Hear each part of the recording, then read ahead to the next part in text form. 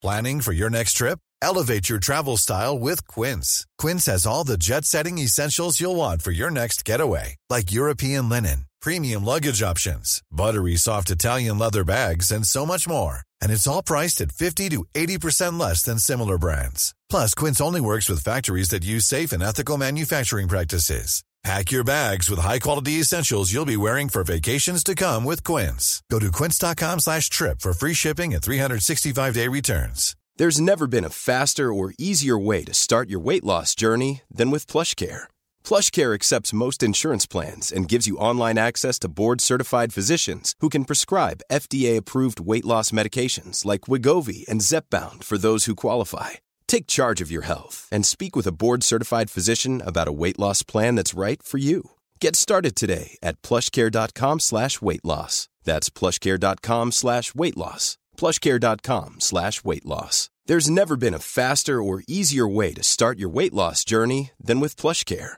PlushCare accepts most insurance plans and gives you online access to board-certified physicians who can prescribe FDA-approved weight loss medications like Wegovy and Zepbound for those who qualify. Take charge of your health and speak with a board-certified physician about a weight loss plan that's right for you. Get started today at plushcare.com/weight loss. That's plushcare.com/weight loss. plushcare.com/weight loss. Hi, I'm Ethan Suplee. Welcome to American Glutton. Outside of acting, my two favorite things to do are diet and eat. I have a very complicated relationship with food, and on this podcast, we're going to talk about all of it. Food as entertainment, food as sport, food as fuel. I'll talk to experts and the average person, just like you and me. My guest today is actor, comedian, and self-professed Jewish heartthrob, Rick Glassman.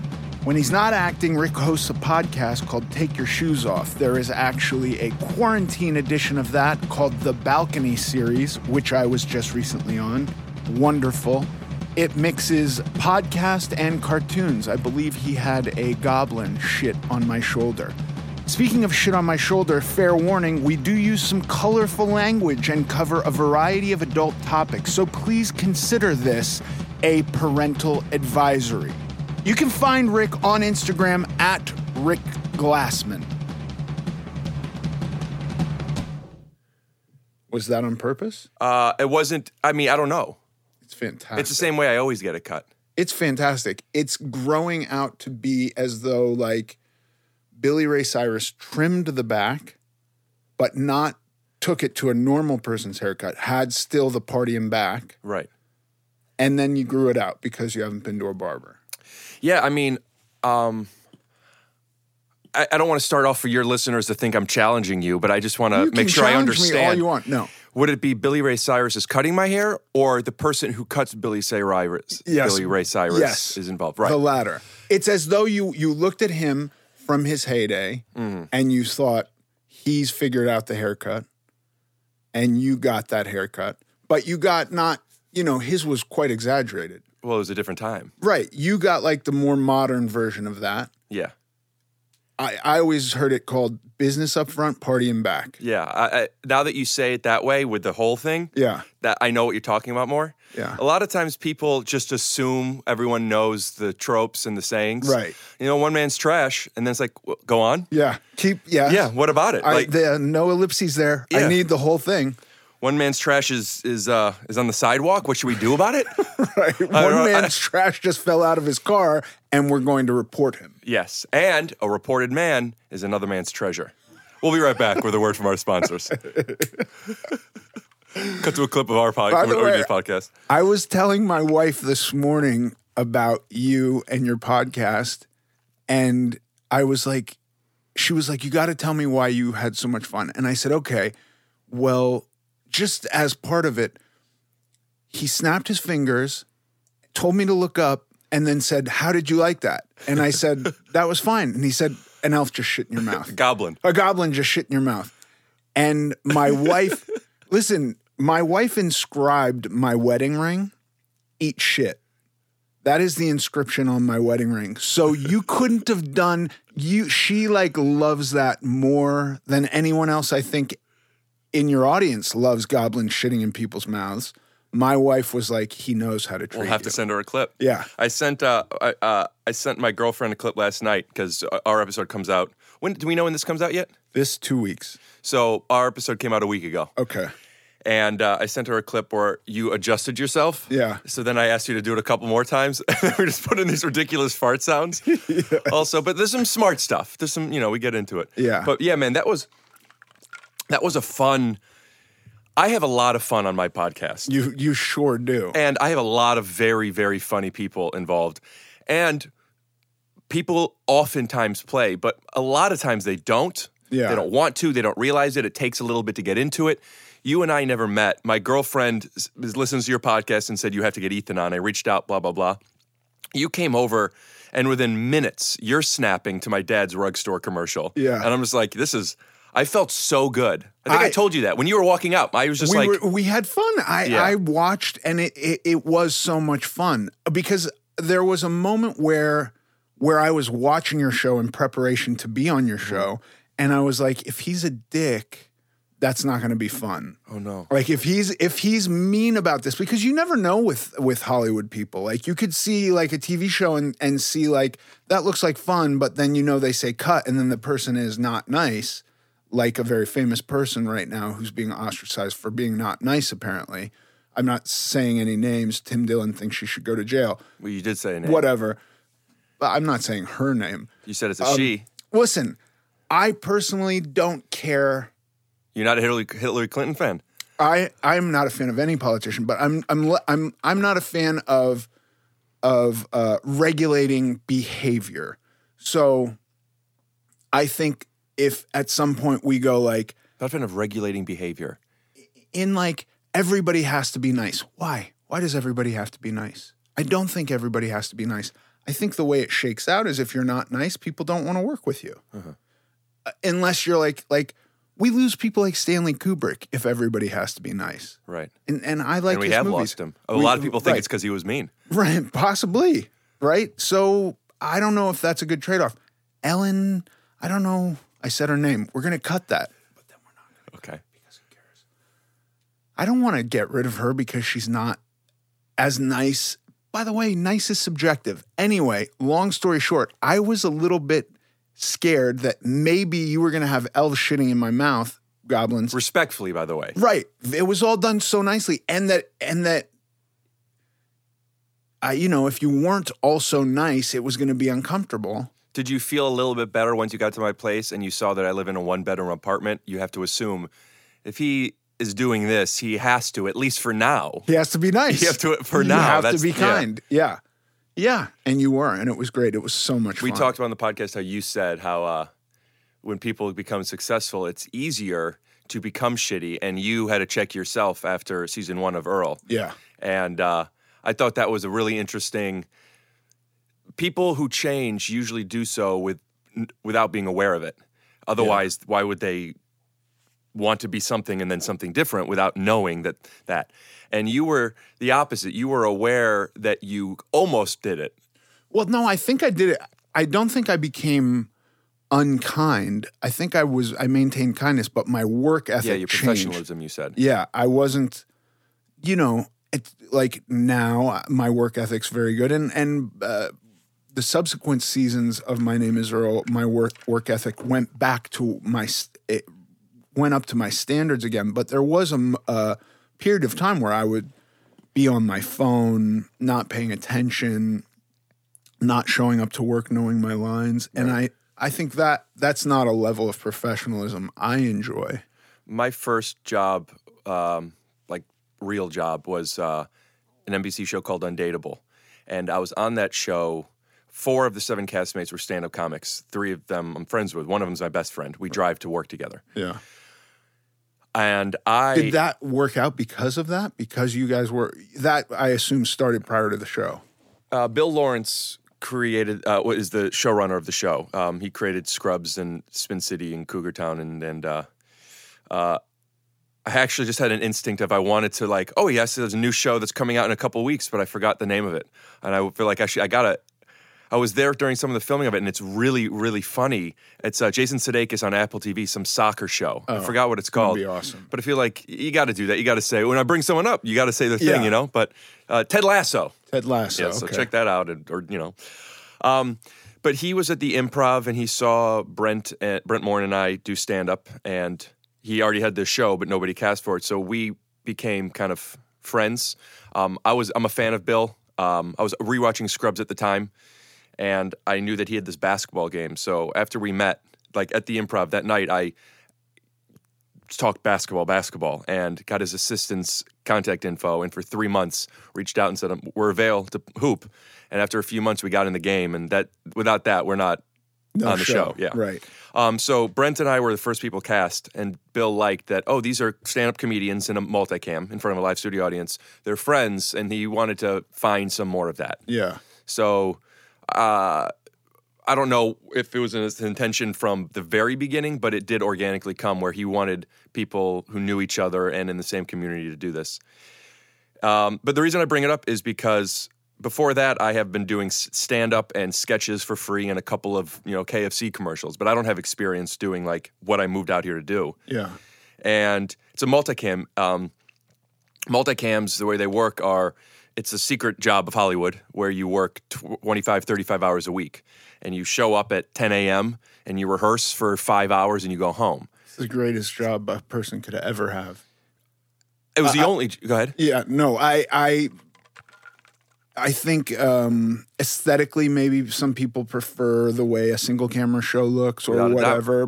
But as far as like a human being, especially, and you're young, you don't have kids, but a person with kids and a family, you cannot beat a multicam show. It's like winning the lottery. Yeah, I guess the only other thing would be a wildly successful animated show. Right. Because just the work hours alone. Yeah. But I'm on this show, and I'm here with my best friends, some of which, 2 of them are writers on the show.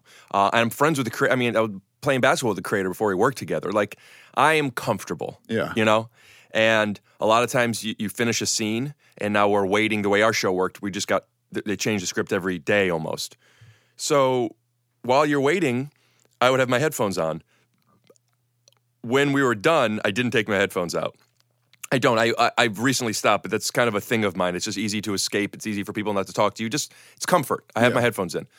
I didn't know how much that bothered people, and nobody was even telling me. My friend, I didn't know. So I ended up getting a reputation of like not taking it seriously, not paying attention. And also I should not have been doing that. And sometimes I would, when we're waiting, I'd put music on, but once we started, I stopped it. Maybe people heard the music. I don't know. But the point is like just my already instincts of just wanting to make myself comfortable without being aware of where it might step on other people's discomfort or whatever it may affect their professionalism, their craft, etc. So I'm curious that if I end up becoming more successful, what instincts are already built in where I'm shitting on people's shoulders and stuff because this is fun. Right. But people like, well, my wife didn't inscribe eat shit on my ring. I don't like that, Well, yeah, and that's the thing, because I think there could be a dark version of that where it is done spitefully or mean-spiritedly or something. I think the reality is more, not just for me in general, where the perspective is dark. Yeah. Because on one hand, you could argue, well, my intentions were good. On the other hand, you could say, but it didn't make me feel good. So I don't think one is right and one is wrong, but both need to be considered. Yeah. And if my intention is to, which it always is, to play, to connect, to be friends, but my aggressive persona or my direct communication or my goblin shitting personality objectively to that person is dark, not fun, steps on their timing, makes them whatever, but they don't tell me. That's a struggle in my life that I've been working on in the past few years as I became aware of it way too late in life. I don't know how you're feeling if you don't tell me. I'm not intuitive like that. Right. But this comes like nice circle back to She Who Won't Be Named, who we were talking about earlier. I think be nice, be kind is such a positive message. It's a nice message. It's a nice facade or pageant to play for everyone. I'm the nicest person ever and all of that. At the end of the day, with one-on-one interactions, it is all subjective. how kind somebody is subjective, you know? I had my experience with you, which I really enjoyed, and somebody else could have that same experience and not enjoy it. And there's no way to determine which is more correct and less correct. Yeah. And so at the end of the day, I go, what outweighs what?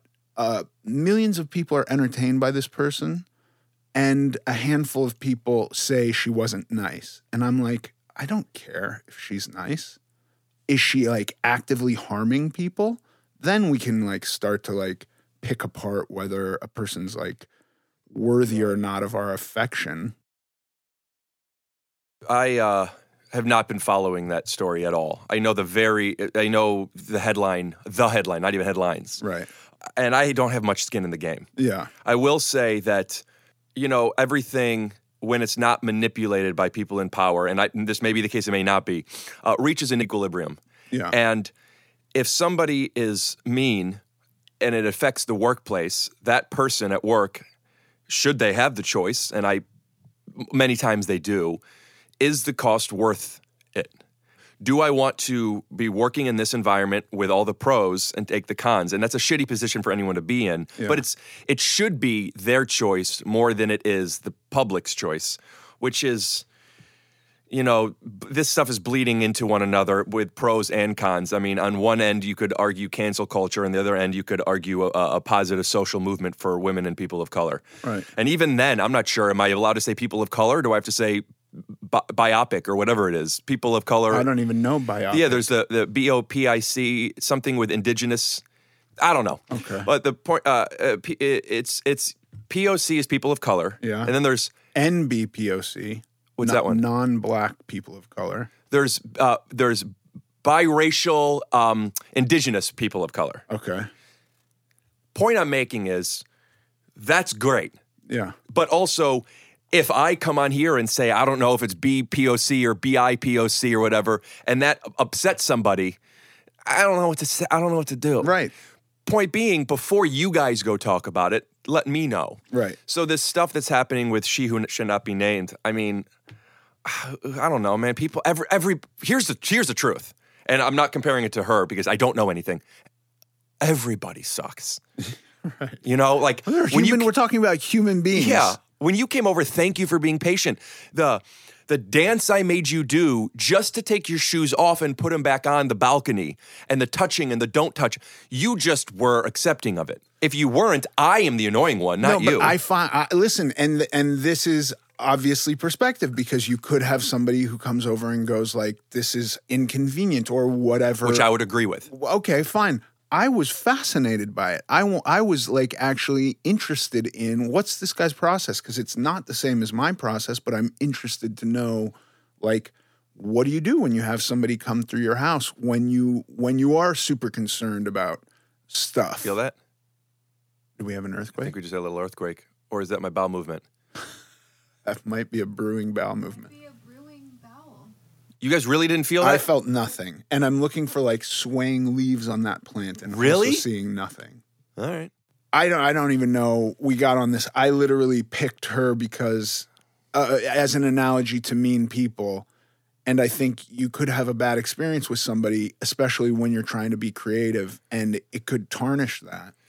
Yeah. But I didn't have that experience. You I had had such a goblins good time with shitting you. in my mouth. Yeah. I think it's shoulder, not mouth. Shitting on my shoulder. But I like the idea, and I'm going to go and see what we could do. I sold it to my wife as my mouth. Did you lift your head up and open your mouth? I don't remember that part. I wanted to. If I didn't, If you guys want to see wanted it, check to. out Take Your Shoes Off at rickglassman.com for some shitting. Yeah, the idea of, and we could get off this because it feels like that's what you want to do anyway, but the idea of... I'm happy to talk about this. Yeah, we could talk about whatever. Well, just to create this idea of like, I've always been somebody who not by choice, benefits from collaboration. When I was a kid, in a very brief description, I have some learning disability, obsessive compulsive disorder. I had to end up going to a special school for a while, which is not private, but I talk about my podcast, and it feels self-indulgent every time I talk about it. So should we dive in? Feel free. Otherwise, point being, what the fuck is the point? Oh, yes, the collaboration. When I was something that was brought to my attention at an early age was I can't do things, but when other people ask for my help, I am able to. And it's not like I don't know. I didn't know why. I think I understand why now. But at the moment, I don't know how to do this. But if you ask me a question, I could figure it out with you. Yeah. That has carried from being able to digest and receive and educate myself to a more, since I'm not being schooled, daily at the moment, and I'm in the entertainment business, when I am collaborating and working on stuff, even if it's my own thing and you're helping me with it, just I'm locked in with you. And what I've learned is how difficult it is to be on the same frequency with people, both personally and professionally. You're a great friend doesn't translate to us working well together. I'm not interested in going to the movies with you too much, but we work really well together. And I don't know where that frequency is and if it's even controllable and manageable, but I have been fortunate enough to collaborate with role models of mine, and by design and just what my network is, been trying to collaborate with just friends. And it sucks sometimes when, I want to be able to say it's hard enough to, listen to me now, to communicate directly. I have to know what I'm feeling, which is the biggest challenge of all. Then I have to transmit it to you. And because you're a different person, I basically, I'm decoding it and you have to encode it the other way around, pardon me. And I have to hope that it's very, very tough. Yeah. And the more we sugarcoat by start with a nice thing and then say it gets complicated and muted.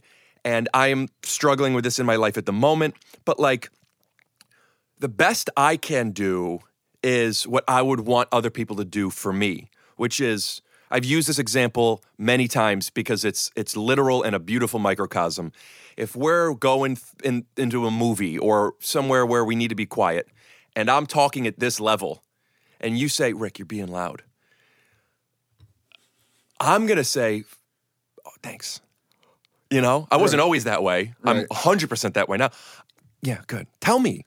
It's I'm not mad at you. Right. Some people you have to, and I'm not perfect. I'm just saying in this particular case, this is a strength of mine and something I forget that everybody doesn't have.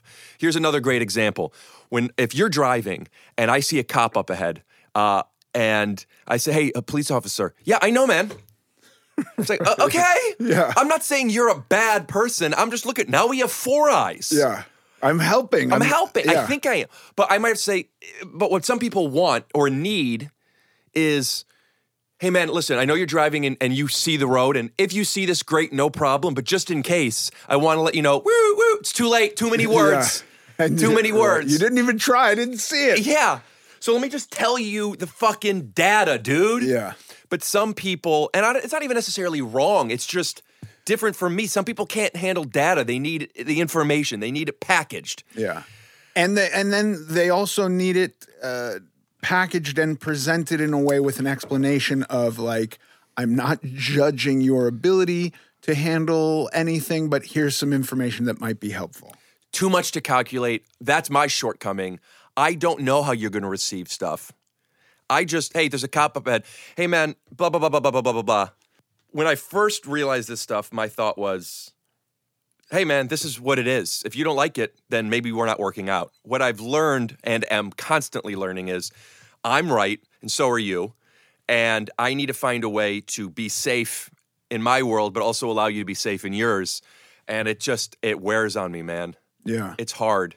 It is hard, and this is really fascinating because I've been talking to my older kids about this a lot, and the idea that everybody is right, because I believe that whatever your truth is, that's your truth. Yeah. I can't say whether that's right or not. That's your truth, and whatever my truth is my truth. This doesn't deny facts. There's matter here, and to us, I think it's a table. You could say... It's a footstool. Right. Maybe. A pygmy could come in and go, it's a shelter. Who knows? and we get into like areas of truth with like how nice it is, if it's a table you like or don't like or whatever. But like once we go beyond there's matter here, we get into real subjective stuff, and there's no way to necessarily consolidate these things. And so we suddenly are categorizing everything, and the ability to just say everyone's right. Everyone is right. I'm right too. And I don't need you to agree with me. And let's not fight about it. Yeah, it's the difference between understanding and agreeing. Yeah. Where we have to try our best to understand people. Right. And then the agreement, because agreement comes or it doesn't. You can't control that. Yeah. Oh, yeah, I guess I can see how that's a shelter. It's not for me. Right. Yeah, that's really all it takes. Yeah. But your example by design is simple. Yes. When it comes to healthcare. Yeah, but on a smaller scale even than that, on a daily, more personal, controllable level, when it's things that aren't matter. Yeah. When it's things like time or credit or responsibility and deliverables and expectations, where, what you're saying makes sense, but if we continue down this path, at the moment, with the way I'm seeing this world, I know I'm going to become resentful. Right. And that's not sustainable. So I want to figure this out with you now, but that doesn't mean we're going to figure it out. Right. But the attempt to figure it out is good. And it takes both parties to want to collaborate on that. Yeah. And many times people will be, and I'm putting myself in that category, and I don't want to be that way, will be like, when do you put your foot down? Because it is important to stand up for yourself and draw a line in the sand, but it's also important to not put your foot down and draw a line in the sand. And pick your battles. What's more important? Is it my friend Jeff Karp said to me, in this is my first year of college. So I'm 18, and point being, I'm young. And I had an issue with a girlfriend at the time. I don't remember what it was, but I do remember I didn't like it. And I talked to Jeff, and Jeff said to me, basically, after calculating everything, Jeff said, it seems like it's a small thing for you and a big thing for her. So just based on that, maybe just concede it. And that's been like, I've only exercised that however many times I have, but it's a tool in my tool belt. Yeah. Sometimes you just have to consider, you know what, this is unfair, or I deserve this, or whatever, but it's not that big of a deal to me. It is a big deal to them. Just concede it. Something that, just being an imperfect person, that I could admit to you that happens to me when I do that is, you and I go to In-N-Out Burger, I got it. I'm not getting it, so you get it next time. I don't care. I think, at least, I'm not even conscious of whatever. Yeah. Next time, it never matters. But at a certain point, 4 times, 5 times, I'm going to start to be like, you got to get it. Yeah. Yeah, it's your turn. Buy it. Right. Buy it. So there's a certain point when, like, it's a small thing, it's a small thing, it's a small thing, it's a small thing. But I know myself now where it's not great, but I become resentful. And it's like, hey, man, listen, I need at the least for you to say, hey, man, I know that you've been giving me this. Yeah. Whatever it might be. Yeah. And I'm sure it's the same, and I'm sure I miss these sometimes. But I've become very sensitive to that stuff. And it also, so much so now that on the second time of In-N-Out, I might say to you, hey, man, will you buy this for me? Yeah. I'm sure you'll say fine, but it's like, I wish I didn't have to. It's the, like, fuck, we got to go through this. I know. I'm looking out for future Rick, because he does have an ego, unfortunately. Yeah. And point is, there's so much to fucking calculate. Like, even now, and I have been talking so much. Okay. I talk so much. Yeah, I love it. I'm glad. Thank you. But I want to say, I don't know if it's to your audience because I want them to like me, or if it's to you because I want you to like me, or if it's me because I need to acknowledge everything that I'm doing. At least let me say thank you for your patience. Acknowledge I know, and you talk now. On your show? Patience on your show? Or right my now, patience? Right now. Like, what the fuck am I? But this is I haven't the had whole coffee point. in a while. This is the whole point. This is it. hearing this is fascinating. And I think this is the whole game of anything. We can apply this idea. You didn't just feel that? I kind of did. Should we check Twitter for earthquake stats? I don't know. I don't know if even... Nothing's shaking. Okay. But also... But I did feel it that time. That was the second one. I mean, if the big one hits right now, we've got it captured on film and audio. And I'd also like to acknowledge, after my rant of saying I'm talking too much, 5 seconds into you talking, I go, do you feel that? Right. You feel how bad it feels when I'm not the one talking? Right. The earth shakes. The earth literally says, no, more Rick. Yeah. I think that these kind of principles, these philosophical principles, can be applied to anything and any idea and any desire for another. You know, I think a lot of look, this is a health and fitness podcast, honestly, mostly because I was too chicken shit to do a philosophical podcast because I think you ultimately get in trouble at some point. Okay. Yeah. It's also, this is your wheelhouse. Yeah. So you're doing what you know. Yeah, it's not exactly. a chicken shit thing. No. Yes, not chicken shit, but. You even threw away the Clinton joke as if I didn't know you were talking about Ellen. I mean, you do not want to talk politics. No, politics, not at all. And truly because I'm uninterested in them. Is it an earthquake? I mean, there's shocks happening all over the place. Is there an earthquake happening, Narod? Now I'm going crazy about it. Now. Should we check Twitter? We'll be right back with a word for Marshall Rug Gallery. Let's. We got to use that. We got to find somebody to edit something for that. If I might send you a 5-second audio. I do the voiceover for my dad's. Setting up in case this is still part of the podcast. Yes, it is. As a joke, I cut to commercials constantly on my podcast, and it's always just a commercial for my dad's local Northeast Ohio area rug store. Yeah. Which incidentally, I do the voiceover on. So it almost seems like, is this real? It's just some random rug thing, and I'm the voice of. Yeah. So as I go on other people's podcasts, we do them. When there's video, Yeah. I always, and I send them. Yeah, so I have gotten my dad's local rug commercial on like really big podcasts all the time. You know that they charge like $15K for a commercial because it's a bit. Right. So my instincts are always just What is his rug store?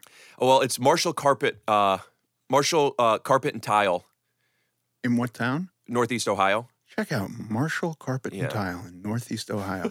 Is that like Canton? I know Canton, Ohio. It's more north than that, but I went to school at Kent State, which is close to Canton. Loveland, Ohio? That's near Cincinnati. Yeah, it's I all don't know. Ohio. I don't know. Yeah, it's all Ohio. It's all within Ohio.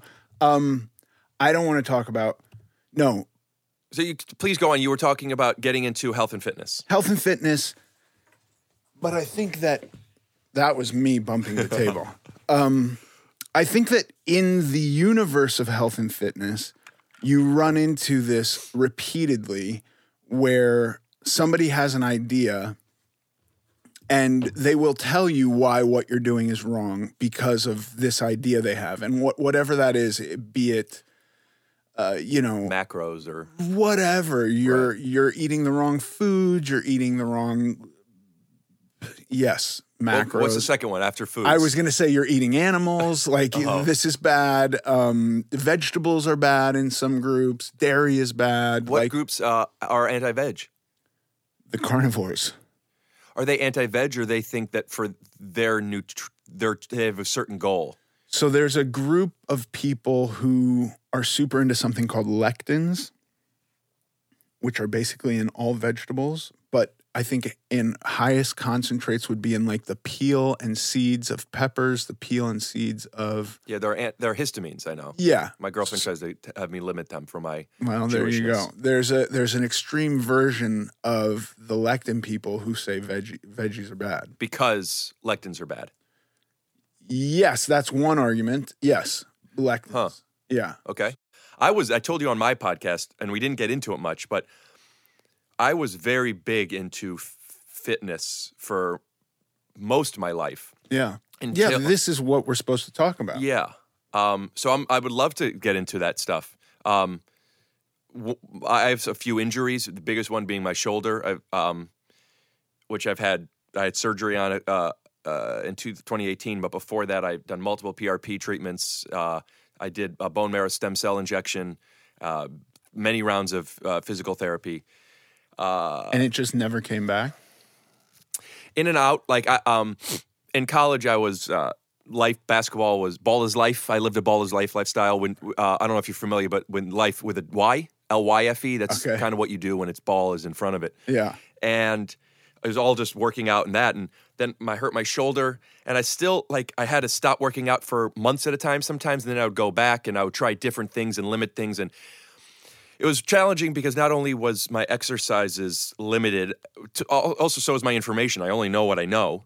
I would also then have to stop, and I would lose my gains for a while. But for a decade, I'm in pretty good shape for 5 months of the year, and then I'm in and out for the other time. And what I know about myself is when I'm working out, it's not that I have better self-control. Maybe it is control, but it's not like, all right, I'm going to eat well. It's I only want, I want to wake up early. I want to eat the right stuff. And when I'm not working out, not only am I depressed because of the chemical imbalance in my body, but also my motivation, my eating habits, etc. My girlfriend's a clinical nutritionist and knows a lot about a lot of stuff. And talking to her about stuff, I'm like, I know some things. Yeah. But I don't implement any of them because my life isn't exercises anymore. I mean, I just look at I'm not a big mirror guy. I don't think I'm an ugly guy. I don't hate myself at all. I think I'm, he looks okay. Right. And I love myself. Yeah. I don't think a mirror is my best friend. And I walk by a mirror and I look like just a Jewish turtle, and my posture is just not good. And my arms suck. And I used to have people would say, I didn't know you're in shape when I would wear a t-shirt. That's the best thing you could get. Right. It's when people not know you are in shape, but know you're not in shape, and then see your arms or your body and be like, Rick's fucking ripped. Yeah. And I go, yeah, thank you. Yeah. The shirts don't fit my arm. And even then I used to feel like, we talked about this on my podcast a bit, but I used to feel like my chest I found everything. And then when I look at pictures of me from a few years ago, it's like, I fucking looked, you have to look at yourself back in the day. Don't go anywhere. We'll be right back.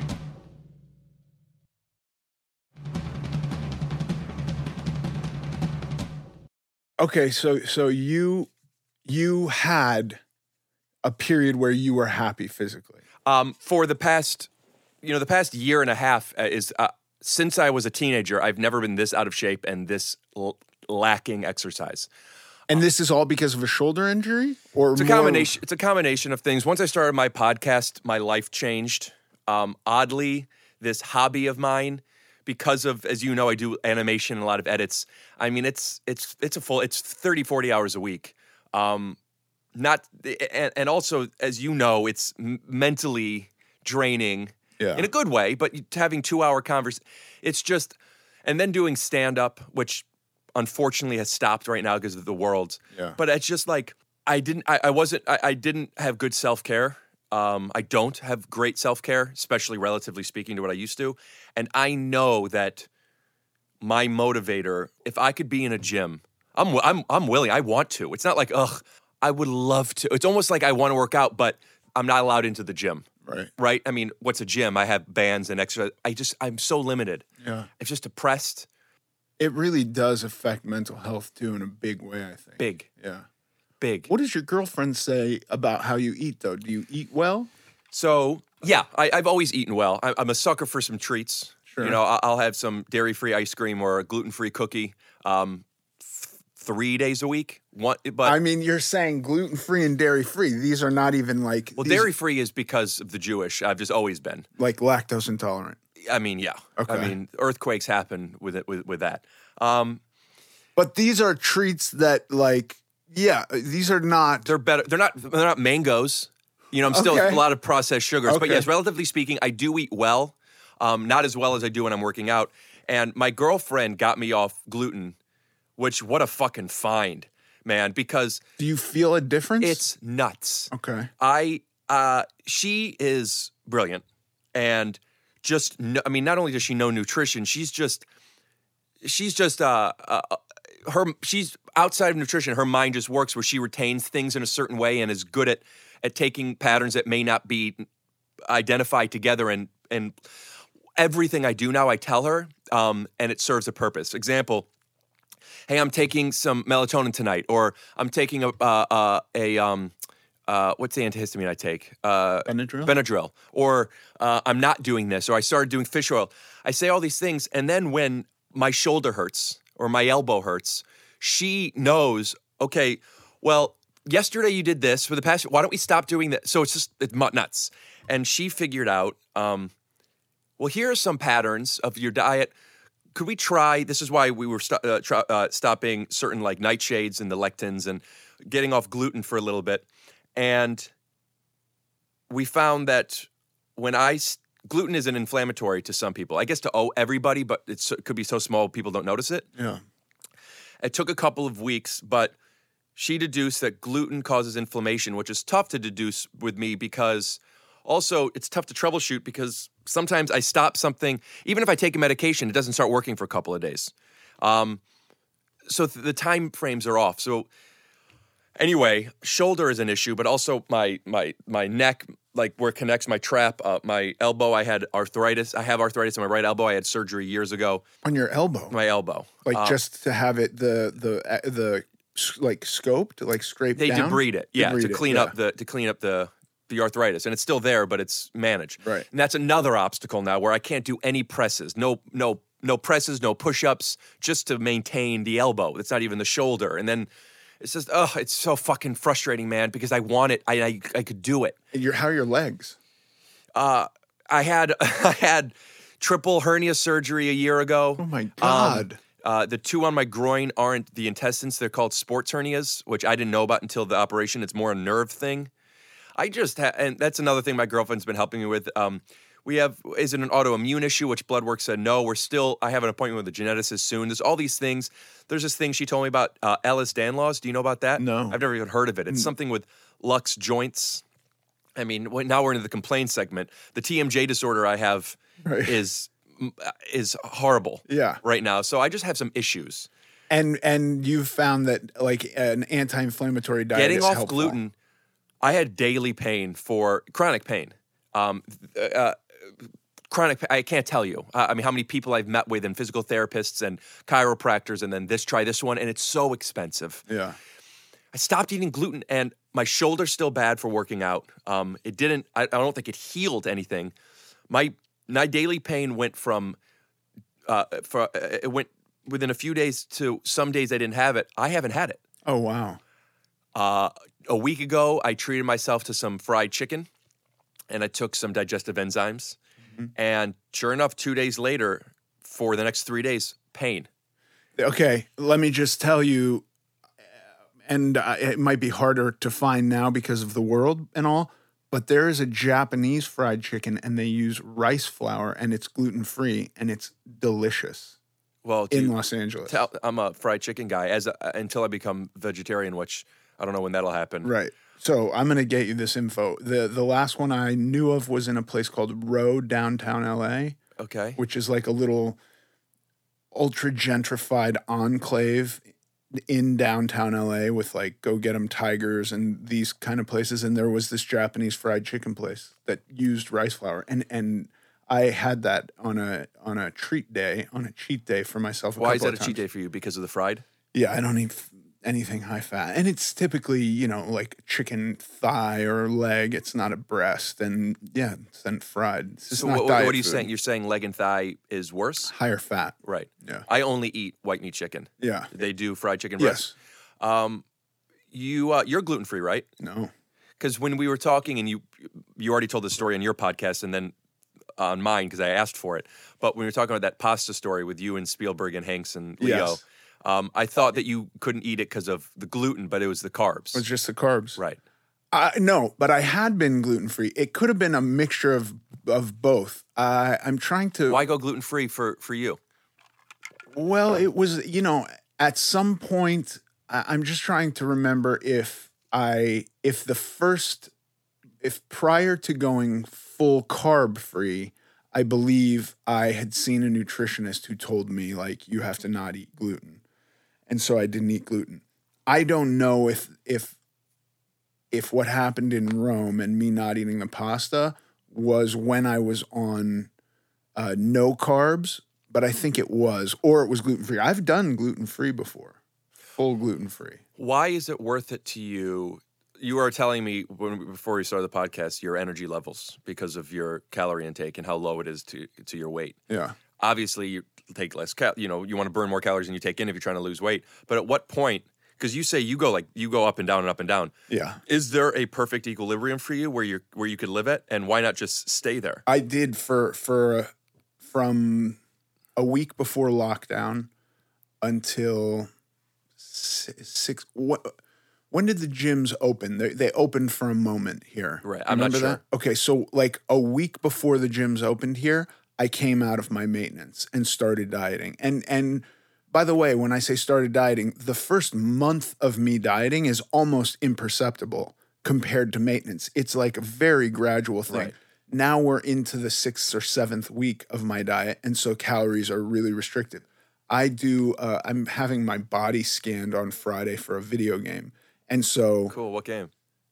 I don't even know what it's called. This is atrocious that I'm saying that, but this will all have all to the be work. Yes, yeah, and that's like day one of scans, and there's days of scans, and then days of acting that happen for this video game. But so it's all kind of towards that.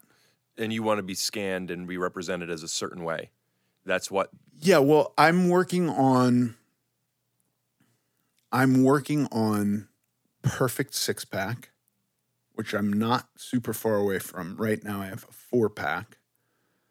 And then I'm going to go and put on muscle, and then I'll cut. And it's just kind of a balance between getting rid of the fat that you accumulate while you're building muscle, and then getting lean again, and then building muscle and going back. I understand the process of Yeah. it. And if you're competing in something, or if you're, having a topless scene in something, and then like you want to just get something locked. Yeah. Or finish. But not doing that. What's for the your point? life. Yeah. Here's the real reason. Because I find that if I don't have a goal, and I can with maintenance, I did 3 months or more of maintenance, and the goal was just don't gain weight. Don't lose weight, don't gain weight, maintain weight. And I did that. But I found myself kind of going like, no, I want to lose weight. Like I enjoy that process. Right. And then I haven't done a real scientifically supervised massing phase where I intentionally put on muscle. I have done a year or two of like, I'm going to eat whatever the fuck I want and go to the gym every day and just see what happens. What and happens? I gained 100 pounds. Right. So that I don't want to do. So it's just having physical goals. Right. Like strength for me is kind of inconsequential. At some point I can bench press a lot of weight. What do I need to bench press more? That doesn't matter. Right. Now it's just building muscle, losing fat, and repeating. Yeah. I guess there's something to like with goals in general, like goals are not destinations by any means. And once you accomplish something, maintaining it would be great, but you want to try something else. Like even like talking about looking back in the shape that I was in, I would fucking love to be there. But there it's like, okay, but now you got to get this bigger and your trap's bigger and blah, blah, blah, blah, which on one hand, it's great to never be satisfied because it keeps you motivated. But on the other hand, it's dark that there's not be happy where you are. Yeah, and there's I know it's dark to not be happy where you are, but there's also something that where I just think of anything and stagnation to me, that's not fun. Like if life were diets, right. But stagnation doesn't mean you not moving. It means one literally moving on to a different thing. All right, I'm in the shape I want to be in. And by the way, this is not the right way. I'm just speaking for myself. Sure. Like right now I would love to be in that shape. And then if I got in that shape, at least with the perspective I have at the moment, it's not going to be now let's get our traps. It'd be like, great, stay here, now finish this script. You know, or whatever, like have a goal at a time. Yeah. Have many in the fire, I guess. You said traps. Are you obsessed with big traps? It's a more complicated answer. I want to hear it because I am obsessed with big traps. I grew up with Schwarzenegger and Jenny McCarthy on my wall, right? The only I am heterosexual. Not that there's anything wrong with that, but I'm obsessed with muscles. Obsessed with them. When I say Jenny McCarthy and Schwarzenegger, it wasn't a split. It was tons of Schwarzenegger, one Van Damme poster. I loved Stallone, but I didn't feel the need for a poster, or I didn't find one I loved. I don't know. Yeah. And then, you know, my uncle did the lighting on the Jenny McCarthy show. So, it was, you know, she's laying down, some tits are showing, nipples covered. I love you, Rick, signed Jenny McCarthy or whatever. So I was like, yeah, let's put that on the wall. I'm a teenager. But muscles, need them, love them. Still, I mean, I was looking at your veins during this. I love muscles. I think muscles are cool. I ended up getting into a little bit of it's not a fetish. It's not even a preference, but I am into strong girls. Okay. The type of strong girls where it's almost like you first get into them by just girls who are into fitness. You know, everybody likes those girls. Yeah. You know, they're just, people who are in shape are, you know, and then, well, this one's kind of ripped. Right. Do you like, well, when a girl is, you know, maybe when she laughs, she has a six pack, you know, and that's cool to see that. Yeah. And then it's like, well, he doesn't need to be laughing to have it.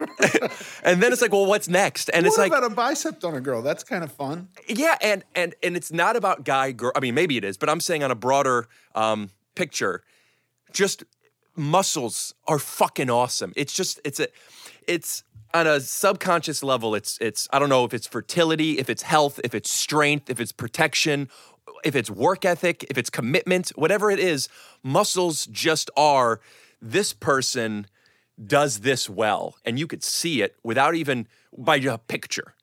I love it. Yeah. Also, basketball, sports, athletics are what I first gave me friends, confidence, just athletes. The athletic culture is just attractive to me. So on women, you know, some people who are like, I don't like that. Some I do, some I don't care. But there is, I find, because I talk to my friends about this stuff, there seems to be a line, which is where I'm on the other end of what most of my friends are, which is once it becomes, it looks like she, this isn't the reason, but here's a good way to explain it. She's maybe as strong as me. Right. To a guy who's in shape. I don't know if it's intimidation or it's just too big or whatever. It's a bit much. Listen. You're into it. I grew up with a family, my grandpa in particular, and I always thought he was joking, but he wasn't, which is marry a rich girl. It's not necessary, but marry a rich girl, where I know other people have this life where it's like some people who are intimidated or want to be the breadwinner or, you know, whatever, like, if my girl makes more money than me, then like, yeah, that's fantastic. I don't think my girlfriend's ever going to beat me up. Also, I could fight. Right. But if she, you know, if she puts up whatever. Yeah. I've never gotten into a fight with a girlfriend. Right. But you're not ruling it out. Listen, I might get into more fights with girlfriends if I thought they had an advantage on me. Right, and that's what I'm saying. You want that to be balanced. I don't want to say that because, one, it's not true, and also I'm being a little bit, I need to be sensitive. Betty, I know you're going to be listening to this, and Betty is not, she's in fantastic shape, and she's gorgeous. She's the most beautiful woman I've ever seen in my life. But as far as muscles are concerned, she, you know, isn't the biggest muscle person. It's not even a preference. I can't lie that I appreciate it. Right. So when I'm in shape, my arms and my shoulders and my abs are the first thing to get, like, look good. Yeah. Where I suffer is my chest. Even when I was bench pressing or whatever I could do is strong, my chest doesn't grow that much. Right. My shoulders look good, but my traps, I really have to work extra hard on. So I always want, like, all right, here I am. I look good. I'm trying to do chest, but I'm limited. Shrugs are easy or whatever. Can never really get them. Yeah. I remember in my driver's license, even as a kid, my first driver's license, I was 16 years old, I put a wife beater on under the T-shirt. So it looked like, no one would notice. Raised it a little bit? Yeah. So you got those lumps? Uh-huh. I think, yeah, I'm so with you. And for me, it was always like muscle guys look tough, and looking tough is the best. And you want to be friends with those guys. I want to be friends with the tough guys. I want to look tough. That's what I want. Yeah. And one for one, the thing, because look, I fall apart like from the head down. But I always had this thing like if I could just have traps, I would look tough. It's a shirt muscle. You could That's see it with a shirt yeah. on. You wear a shirt, everything else is covered and a little loose so you're not seeing rolls of flesh. But if I could get traps, Yeah. and the thing is, I got traps and I was 400 pounds and it was like too heavy and I had to lose weight. And the place where I noticed that I was eating muscle, like my traps disappeared. And it was devastating to me. And there's nothing, it's genetics. There's nothing you can do about it. You can't pick.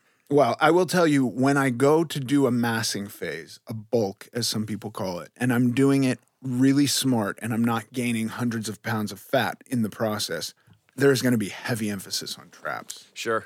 Yeah. I'm quite excited about this. Of which I bet you your wife even doesn't really notice. No, she doesn't. She doesn't notice anything. She notices in a way where she says to me offhandedly, like, "You're spending a lot of time at the gym. Why don't you get some abs?" And she thinks that she can just drop that little nugget and it will just. Why don't you get some abs? do What nothing. does that mean? She like concentrate more on the Oh, abdominal. you're there muscles. so long. How come your abs aren't? Yeah, Oh, and yeah. so then it becomes like, okay, well, watch this, hold my beer, and now you're going to see what it is to get abs, and I'll get them and just tell you it's all your fault the whole time. Yeah, and be tired. Yeah. And not eat enough. Yeah. But yeah, you know, the glamour muscles that we want for ourselves, that's like a bit of a masochism in a way. Yeah. Like what we do for that thing. Yeah.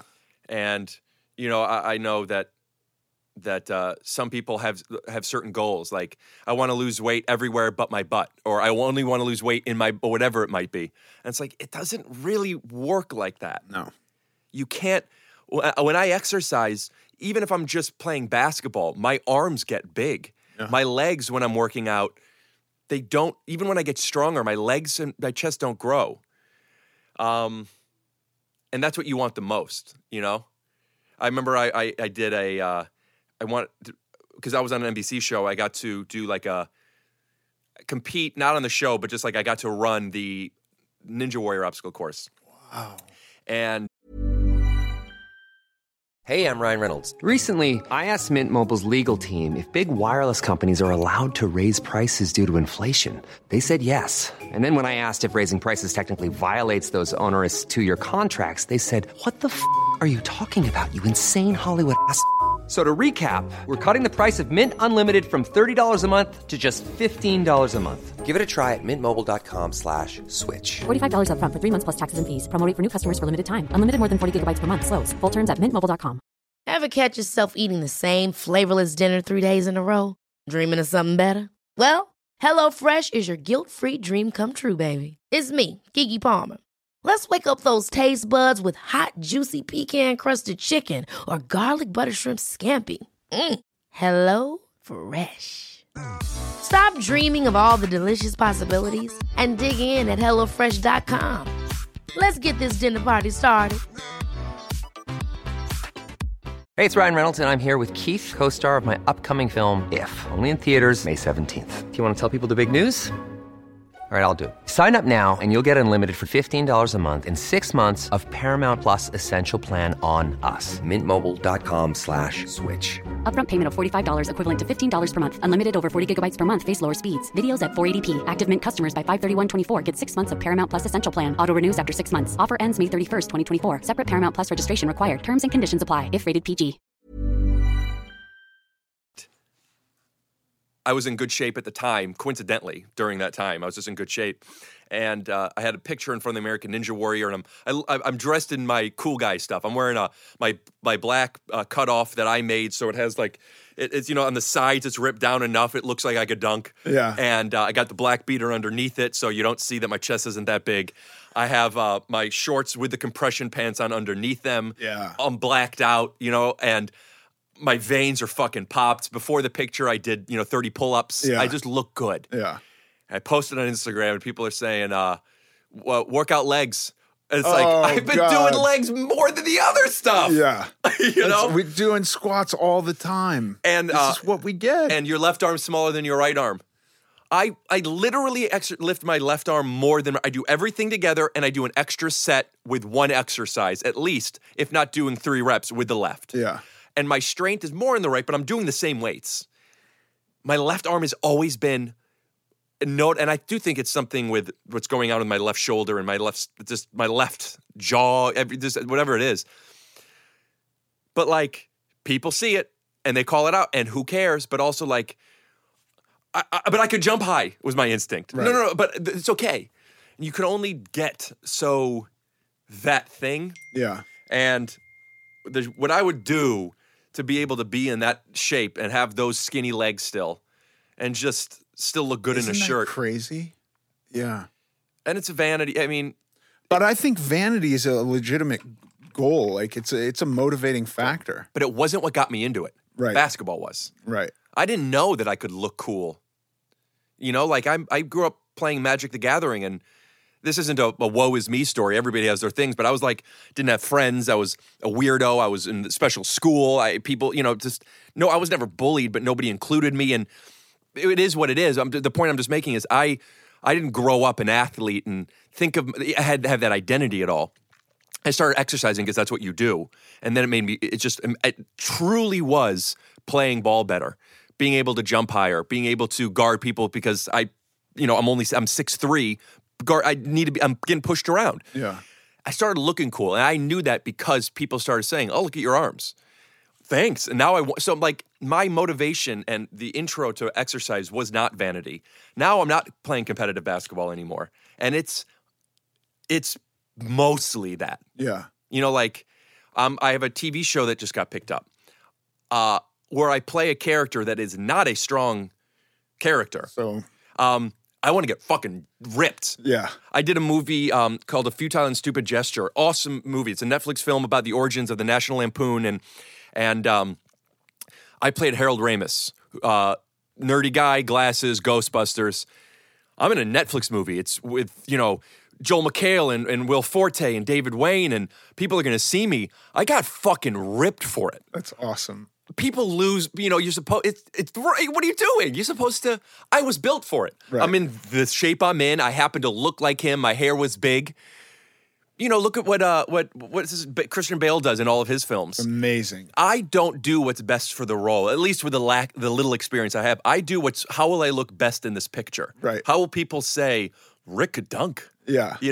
I'm just saying, like, the motivation for me is, I'm sure it's fine, but it's not like the healthiest coming from the best place. Yeah, but I've been talking to a lady contacted me on Instagram and said her son is very, very heavy, and how can I help her help him? And I said, like, my experience has not been, and she's worried about his health. And I said, my experience has not been that many people change because we tell them we have a desired outcome that doesn't live within them. Yeah. And that my advice, and I preface this very with a lot of flowers, empathy and flowers. Yes, I sent her roses. That's not true. And said, like, I'm sorry if this is harsh. It's not meant to be harsh, but my suggestion would be find something that he actually wants to do and encourage that. And like, you have a goal to look great. That's a fucking great goal. Yeah. I never had that goal before. My goal began wanting to go on walks with my wife. That was my goal. Like be able to walk with her. And not that I was wheelchair bound, but like, if she wants to go on a hike, I was just not going. And so that was my goal, basically. And now it's health and vanity and all of that. But those things I couldn't even view at 500 pounds. You and I come from different places with our own internal obstacles. Yeah. So that makes total sense. I will say from my end, when it's about vanity, it's not good. Here's where it's not good. When it's about vanity, a couple of things. First of all, you want to look good, so you focus on the things that you could see. Right. Your arms. For me, arms. You know, if people who aren't shirtless much, maybe not abs as much. You know, like how do you look good in clothes at least? And with those things, the focus is wrong. And I'll say specifically for me, I've learned I knew a lot about how to make myself stronger when I was a teenager in early 20s, and it worked. What I didn't know was how important all the sub muscles and the just conditioning the entire body, the need for stretching, the need for stability, strengthening rotator cuff, working out in a way where nothing is overcompensating, and not because this muscle is bigger than this for aesthetic reasons, but because of the health of the body. And when the goal is to look good, that means let me do some pull-ups, some curls, some sit-ups. But what I really need, even if I don't do those things, which I don't, what I need is I need to work on my stability. I need to work on my flexibility. Those things aren't glamour exercises. And if my goal is to look good, I'm not going to be doing my resistance bands and my stretching or consider doing yoga and blah, blah, blah, blah, blah. Unless you take a step back, look at it more broadly and go, my goal is looking good. In order to achieve that goal in the best way, I have to also concentrate on structure because the rest of it will cause me to collapse at some point or have injuries or fail. Yeah. So like long-term looking good, maybe you need to concentrate on those things, but I don't know that it has to be that your goal is now structural. It's just like a sub-goal of the goal of looking good. Yeah, I agree. Listen, we all want to look good. It's a good thing to want to look good. I agree. I think the best analogy would be wanting to date somebody because of the way they look. When I could not be with somebody who I didn't think was really fucking hot. It's the truth. I mean, is beauty subjective? To a point. I don't think it's as subjective as people pretend it is, but to a point, and people could look better or worse as you get to know them, but there is an honest, superficial side that they need to look a certain way. That being said, it is not number one. It is number two and very high up. It's not like, if they look good, they need to look good, but that's number two. Number one is compatibility, personality, character, the person. So in that analogy, what I'm saying is, yeah, I want to look good, but if that is focus number one, just with me and the way I prioritize things, it's hard to focus on one thing, let alone two or three. Yeah. And looking good, and I've been there, where a month into rehab or I guess into leaving rehab and getting into my continuing it at home, and all right, I'm allowed to go to the gym now, so I go to the gym and I do my warm-ups first. A month of that, and I'm not seeing results, and that's why I'm there. It's disheartening, and it's hard to continue. If my goal is to look a certain way, not only is it tough because you're seeing yourself every day, and when does that happen? It's never happened for me. You know, you always want more. But if the goal is to be a certain way, then I'm doing that, and then a month or two in, I'm noticing, oh, my shirt's fitting me different. Yeah. It's easier to, same with strength. Strength and flexibility are easier to gauge than aesthetic. And when you see I'm putting an extra plate on, or I'm bumping from the 25 to the 30-pound curls, or whatever it might be, it's motivating and it's great. Yeah. And I'm able to do this now. My shoulder isn't hurting at whatever it is. But if you're doing it, I still don't look good. It's hard. No, I think you're absolutely right. And I think it might have been disingenuous, but not intentionally of me, because when I really quickly separate my goals, I think any vain goal that I have today is just a buffer to keep me able to go on a walk with my wife. Yeah. Like if I'm really, really honest, that's my goal. That was my initial intention. That was my desire. And so everything else is just kind of built up to maintain that. I want to add one more thing to that, because it's not binary. It still includes looking good. It's not about it. There are certain if you're 500 pounds and you want to lose weight, losing weight makes you look good. Right. But those I believe objective goals make it easier to feel rewarded. So if I want to, you know if you lost 10 pounds, you won't know if you look better, Right. relatively speaking. Yeah, no, and this is a very good point too, because as we're with ourselves constantly, that change, that differential is really hard to notice because it's happening really slowly. Right. So, And you can't quantify it. Right. You can't quantify it. No, you can only with the metrics of like I measured myself, That's I got right. on a scale, but like unless you were to literally like sit Shiva and cover the mirrors and like go on an extreme diet and then uncover them and have no pictures or, you know, not be looking at yourself, you're not going to necessarily see a difference. It's not going to be a startling difference. Right. You could remember like, oh yeah, I remember I looked different. So, but it happens gradually. There's also something very, you know, and I don't want to knock materialism for all the materialists out there who, if that's what works for you, that's fine. But there is something where just vanity, if that's all there is to it, and there's nothing under it, like how you talked about compatibility being number one, and aesthetics could be close at heels, but that's still number one. I think that's healthier than just, you know, the shiny new car and all the material things. Because that we get materials, just like we were talking about with goals, they're not destinations, and it becomes a status quo.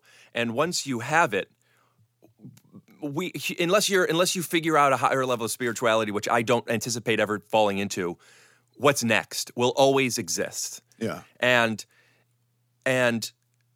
what's next? That's why I was saying there's beauty in not being always not always being satisfied in things, because then there's a ceiling. There always should be a next. And when it comes to vanity and materialism, it'll never satisfy. And I say this through the limited experience I have, and also just having these conversations and listening to people who are wildly more successful than me and have a lot of money and have these things that, you swallow it and we want more. So having somebody that challenges you and keeps you excited and helps you grow, and that you feel a validation of doing the same, doesn't stop where, this is such a weird conversation, and I want to, whatever. Part of me wants to, like, who cares? Validate the fact that, like, I know, but I got to say, I'm going to take ownership of it, and I think it's fucking cool. Since moving out to Los Angeles and doing the few things I've done and getting the blue check on Instagram and being good looking enough and being charismatic as fuck, I've been with girls that have, like, you're a poster on my wall. What are you doing? Right. You know what I'm saying? And did you hook up with Jenny McCarthy? I don't know. I have to ask her if that's okay, and I might tell you to bleep this, but I fucked Jenny McCarthy. Did you really? No. No, man. By the time I'm old enough, no, I didn't. The point I'm making... I mean, that could be that's a legit fantasy. I remember Baywatch. He was Baywatch, right? No, that's Pamela Anderson. Okay. Jenny McCarthy was Singled Out. I remember Singled Out. Which was a Boy Meets World episode. When Eric goes on Singled Out, he pretends he's from Harvard. Right. And I don't know if I was on that episode. You weren't. Okay. I coincidentally watched that episode before you came over. Yeah. And also after you came over, a couple nights ago, I had the urge to rewatch Wolf of Wall Street. Okay. And movies are good. Yeah. So it's like, yeah, it's good. But sometimes you watch something, you're like, oh, right. It's really good. It's a masterpiece. Yeah, I agree. But the point I was making is, I was always somebody who is in relationships, and when I'm not, I don't sleep around. It wasn't a moral decision. It was take your shoes off, so imagine what everything else is. Yeah. It was just, it's fine. I don't need to fuck you. It's too much work.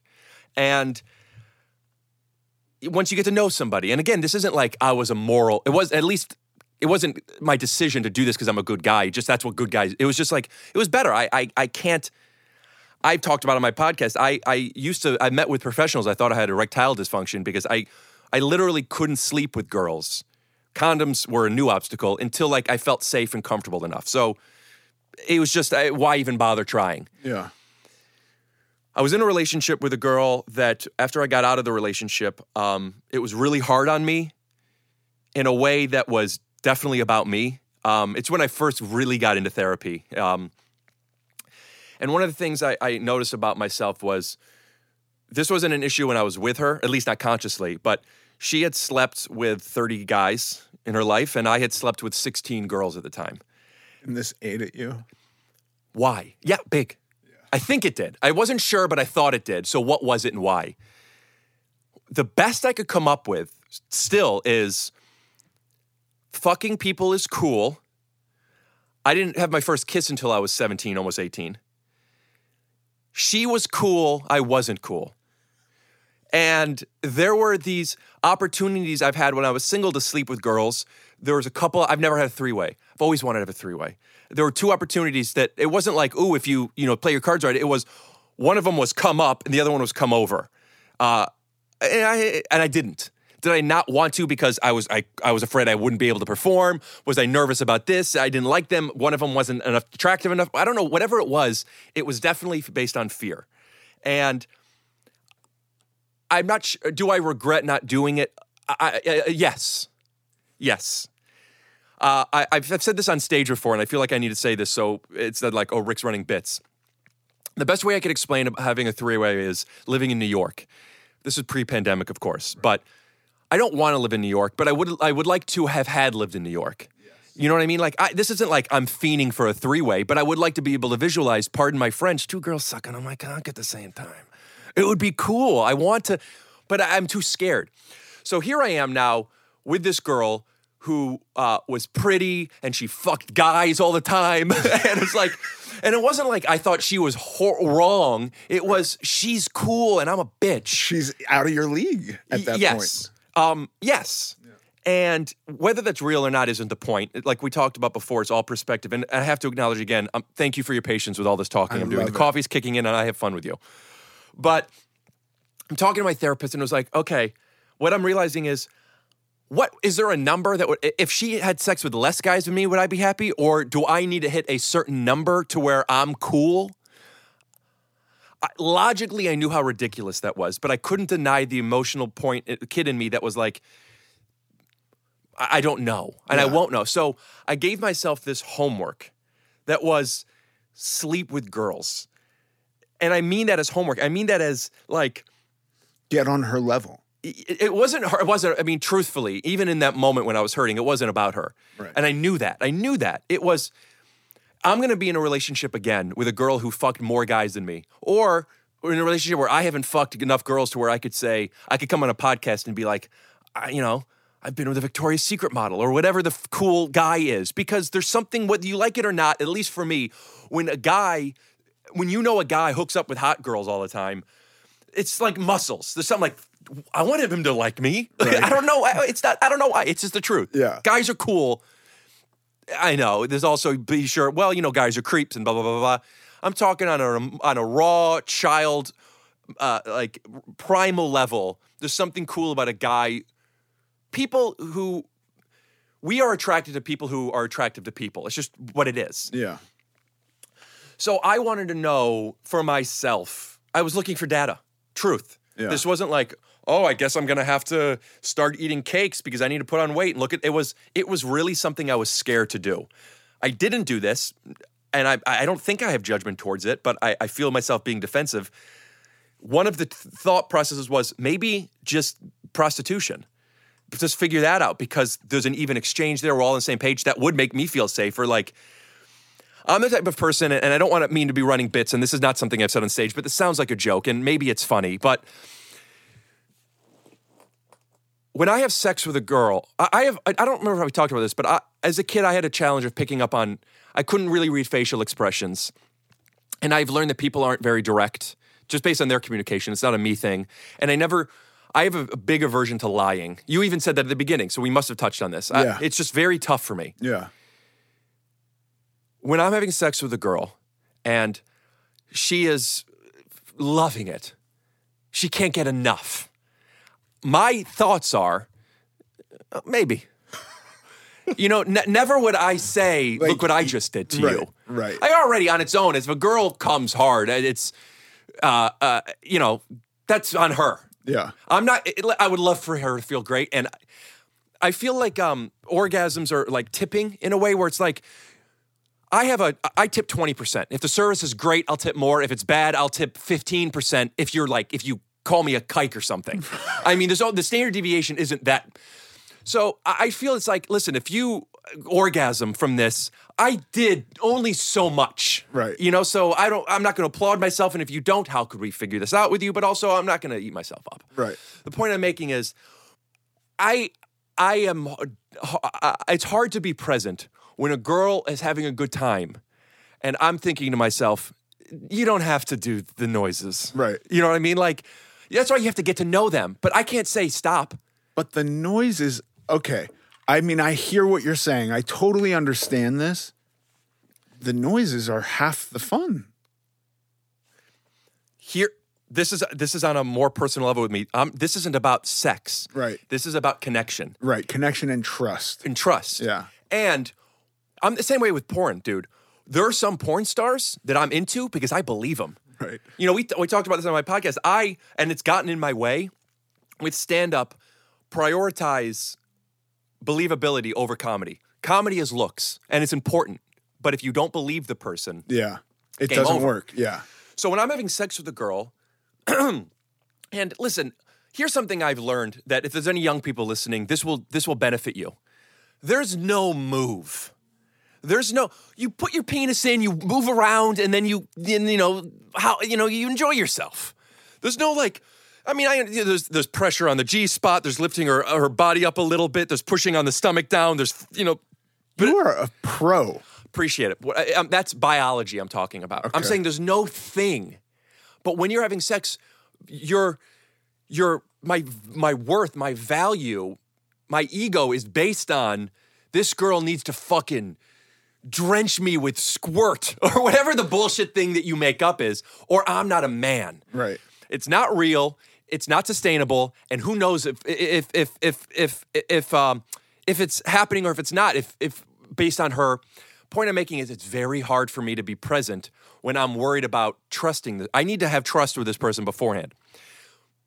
So many words, and I don't know if I've gotten everything out, but the point I'm making is going into, all right, Rick, you need to sleep with more people for data.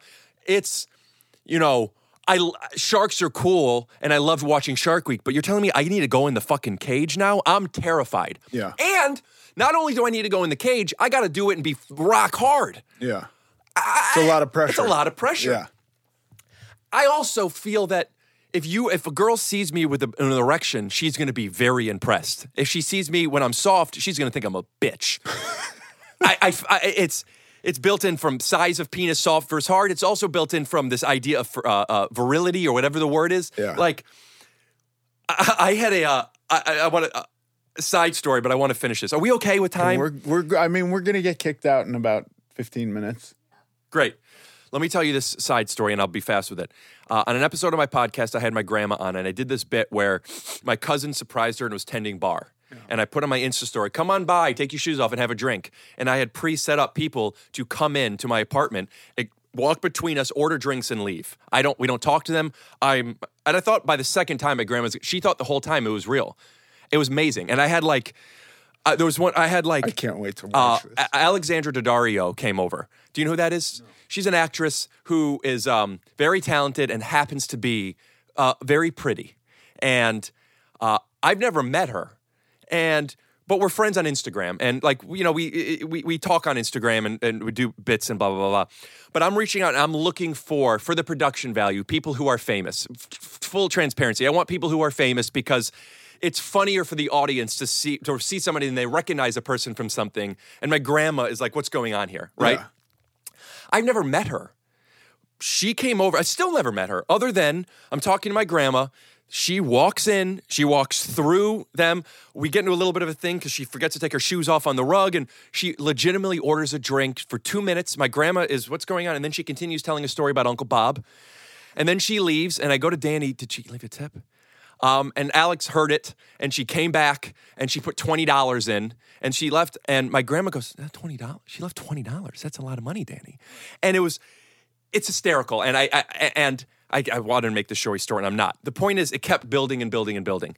By the end, there was this girl who came over who is a pretty girl, And my grandma, based on the way it happened, my grandma was mad that I didn't ask for Alex's name and get her in. You should have gotten her phone number. Right. Okay, the next girl. So it ended up being to where can I walk you out? And I walked her out, and we edit with a bars and tone, and we come back 5 minutes later or whatever. And then we continue the podcast. And then I filmed a tag at the end. It says, 15 minutes earlier, where it shows my grandma waiting for me. And I didn't walk her out. What really happened is we reveal her is in the bedroom with me, and I'm having sex with her. And you hear her yelling, fuck me, while my grandma's in the other room. And it's just a funny bit. Yeah. All for comedy, all funny. It's time to do the sex scene. I have done sex scenes before.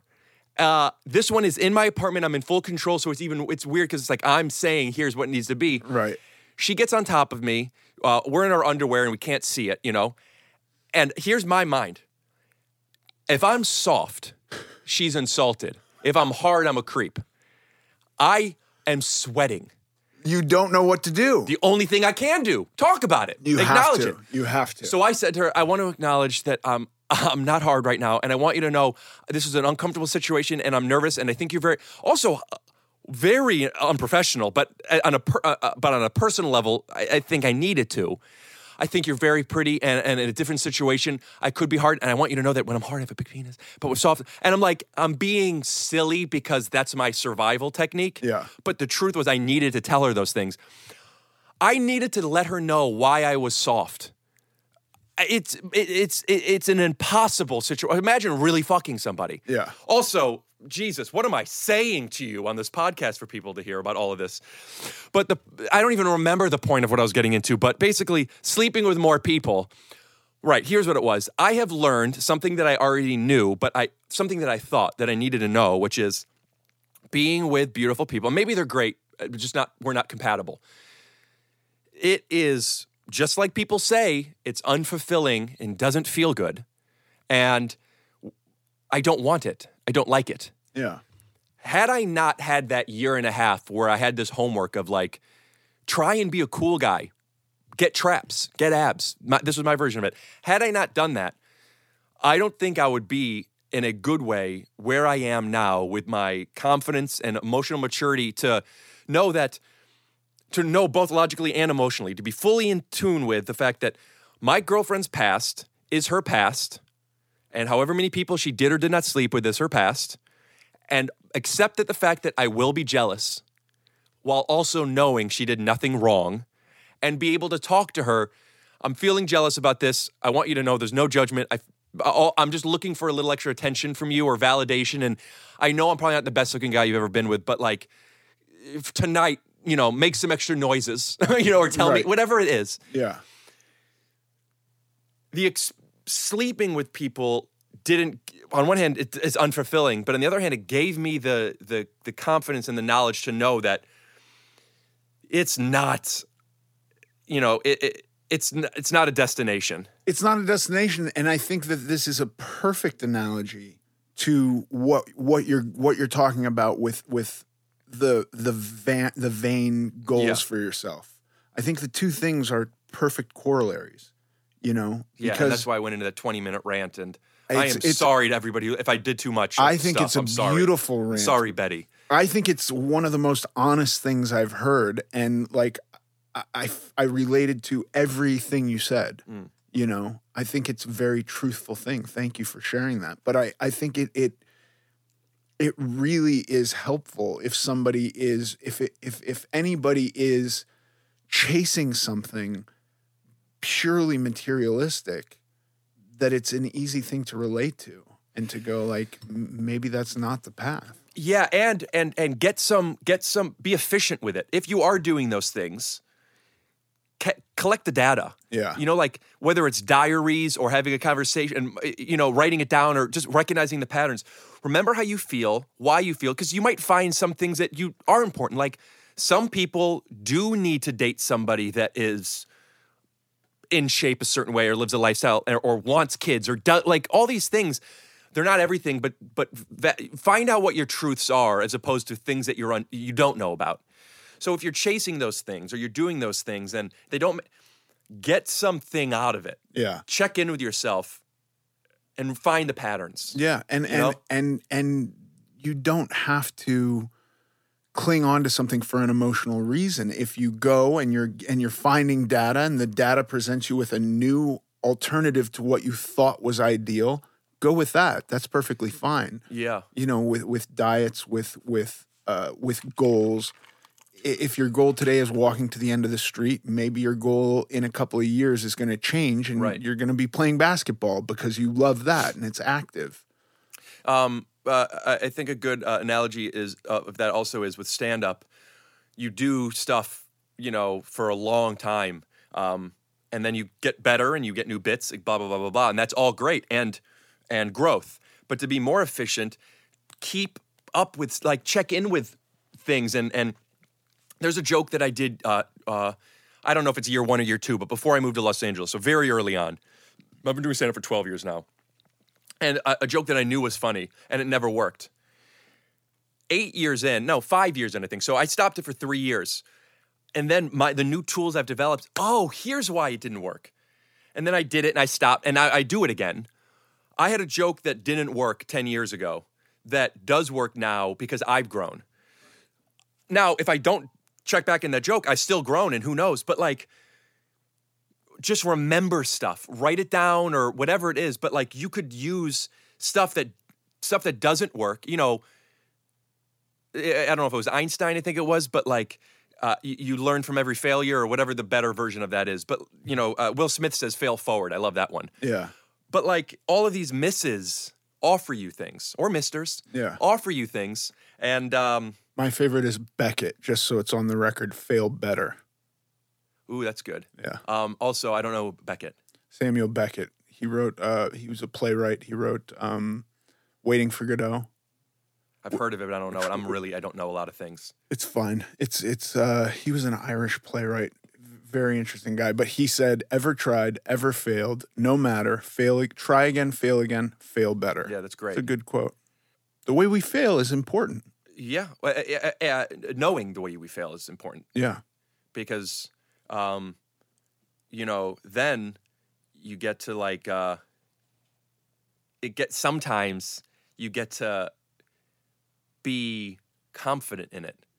I bombed so hard that it shaped my act, and my act is weird. And out of all my friends, my peers that are stand-ups, they have accomplished a lot more than me because they're way more efficient and do things in a way that arguably is better but different.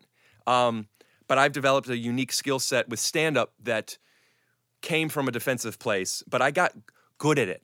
Point being, for better and for worse, I am fine. I am fine. Yeah. When I'm nervous or it doesn't affect me. I mean, I'm fine bombing. I'm comfortable going into things, and I think that is a great thing to think about too. To try stuff and be okay with that not being the right thing for you, but to figure it out and know when that happens. Does that make sense? Battery's exhausted. Okay, we have to wrap it up. We're getting kicked out of here, yeah. Rick. Everyone who's listening, and you, who you've already been kind, and I believe you enough, thank you. I talk a lot, and that's not just me today. I talk a lot. You do. So thank you for letting me come and talk with you. And thank you for coming. And 2 for 2, man. You are I feel good around you. Good. I appreciate you wanting me to come on your thing. Yeah. And I can't wait to see the Goblin shit on my shoulder. Yeah, well, it came out last week. It'll be out on Monday. I loved watching the Goblin shit on my shoulder. Let me plug it then. Please. RickGlassman.com. It's on, it's all places you can listen to podcasts, but I really put a lot of time and work into the visual and the editing of it. It's on YouTube. You could go to YouTube, Take Your Shoes Off podcast. But RickGlassman.com has everything, all the thumbnails of everything. And all else equal, watch the video. Yeah, I think that is important because I don't tend to watch podcasts, and we don't do that, so I just don't think of it. But with yours, I did go and watch them, and it's much more than a podcast. Yeah, I think of it a little bit as a show. Yeah. I mean, that's why it's 40 hours a week. It's the video element of it. So just, I want people to see what's going into it. Right. But dude, I love you. Thank you. I love you too. Thank you for coming. And Betty, I am sorry for some of the things I said. You still are the prettiest girl I've ever seen, and you make me a better man, and you're smart, and I love your family, and let's have a dog, and all of the things. All the things in the world. Thank you, Rick. Now time for some Q&A. Richard writes in, Ethan, first let me say your podcast starting in January came at the exact right moment for me as I started my journey down from 522, basically your top weight. I wonder if you have had a problem with loose or excess skin, and if so, did you have surgery to take care of that? Keep up the awesome work, and thanks for the inspiration, which is working for me because I am now 40 pounds to 482. That's amazing, Richard. Well done. I definitely had a problem with loose and excess skin. I had skin reduction surgery in 2008. I had skin reduction surgery, and it was not a great experience. And basically, I have found nothing to tighten up loose skin. The way I understand it, skin is an organ, and it's kind of built to be elastic, and it stretches out so that you can gain weight, or for women, they can become pregnant, and there is an elasticity to the skin.